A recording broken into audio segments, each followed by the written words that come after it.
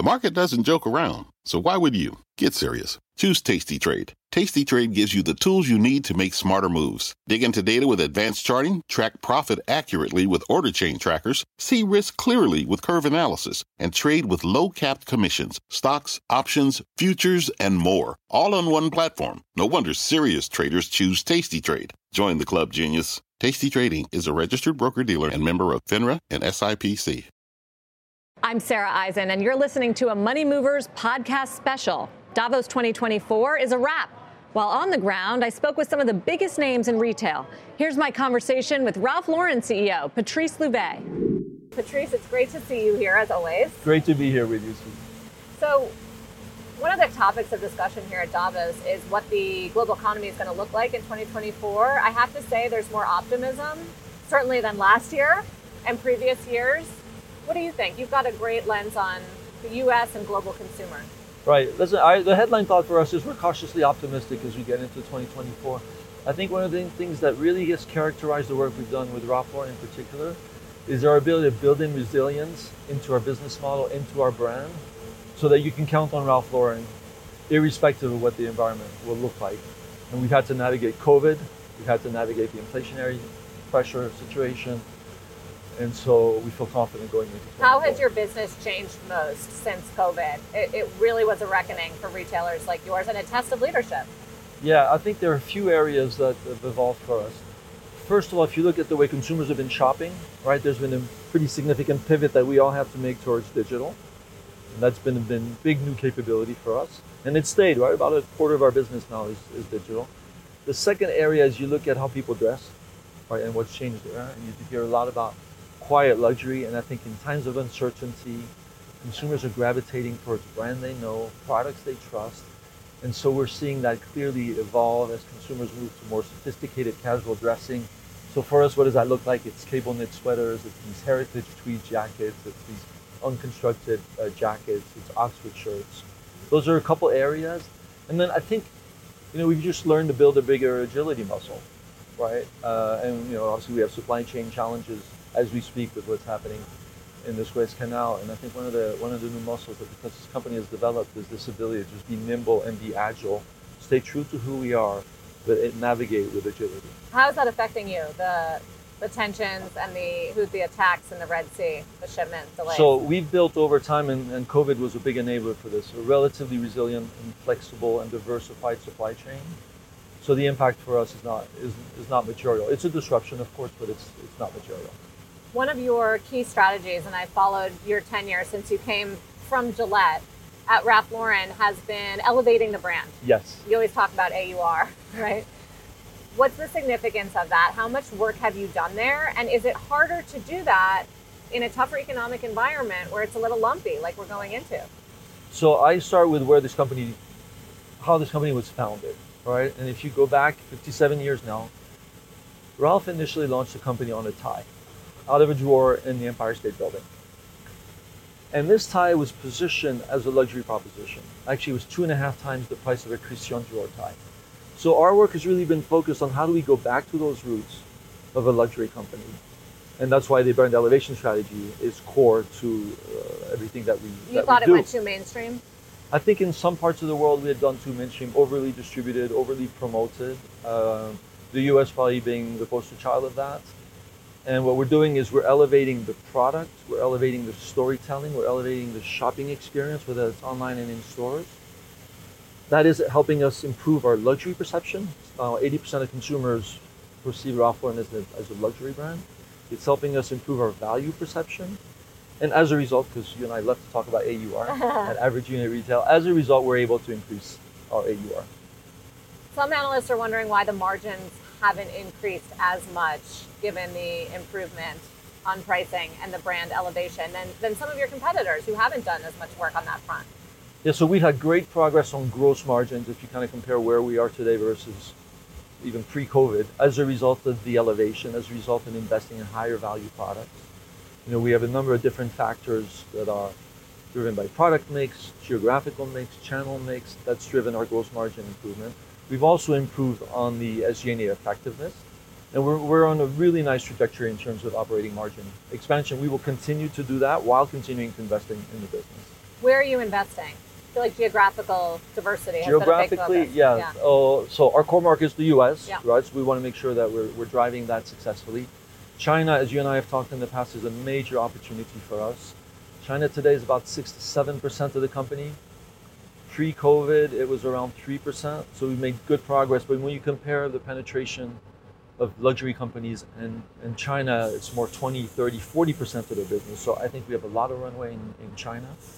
Southeast Asia in general is a significant white space opportunity for us. And then we're starting to plant seeds in India. I know that's a topic this week, right?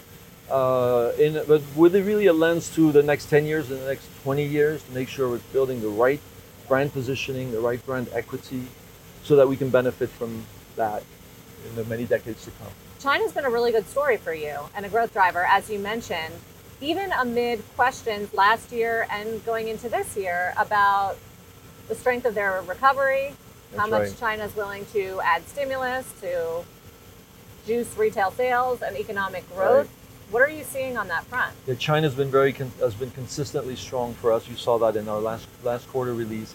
I think what the team is doing really well there is we're very focused. We focus on top 6 cities, right? Taipei, Hong Kong, Shenzhen, Chengdu, Shanghai, Beijing. We are building consumer-centric ecosystems with a flagship store, polo boutique, surround sound digital, quality wholesale.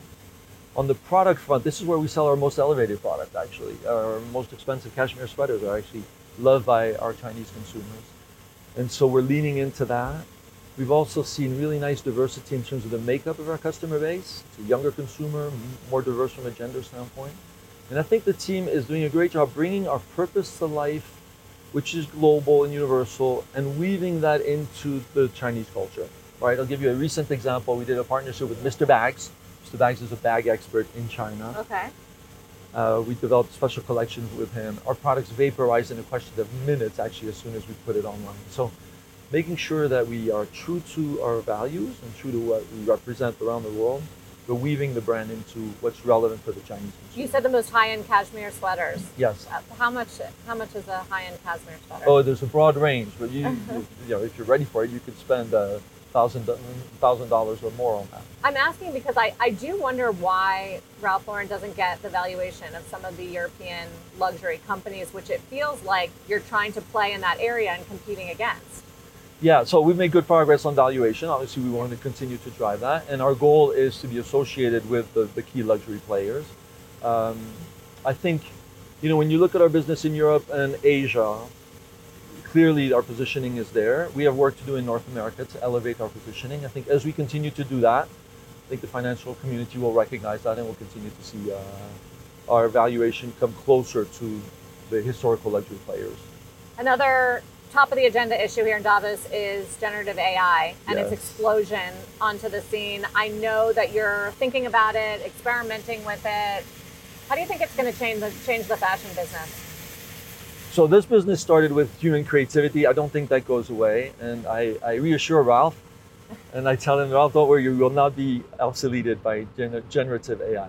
At the same time, we do see a number of areas where it can be incredibly helpful. So on the productivity front, I think that's consistent for all industries, not necessarily just fashion, right?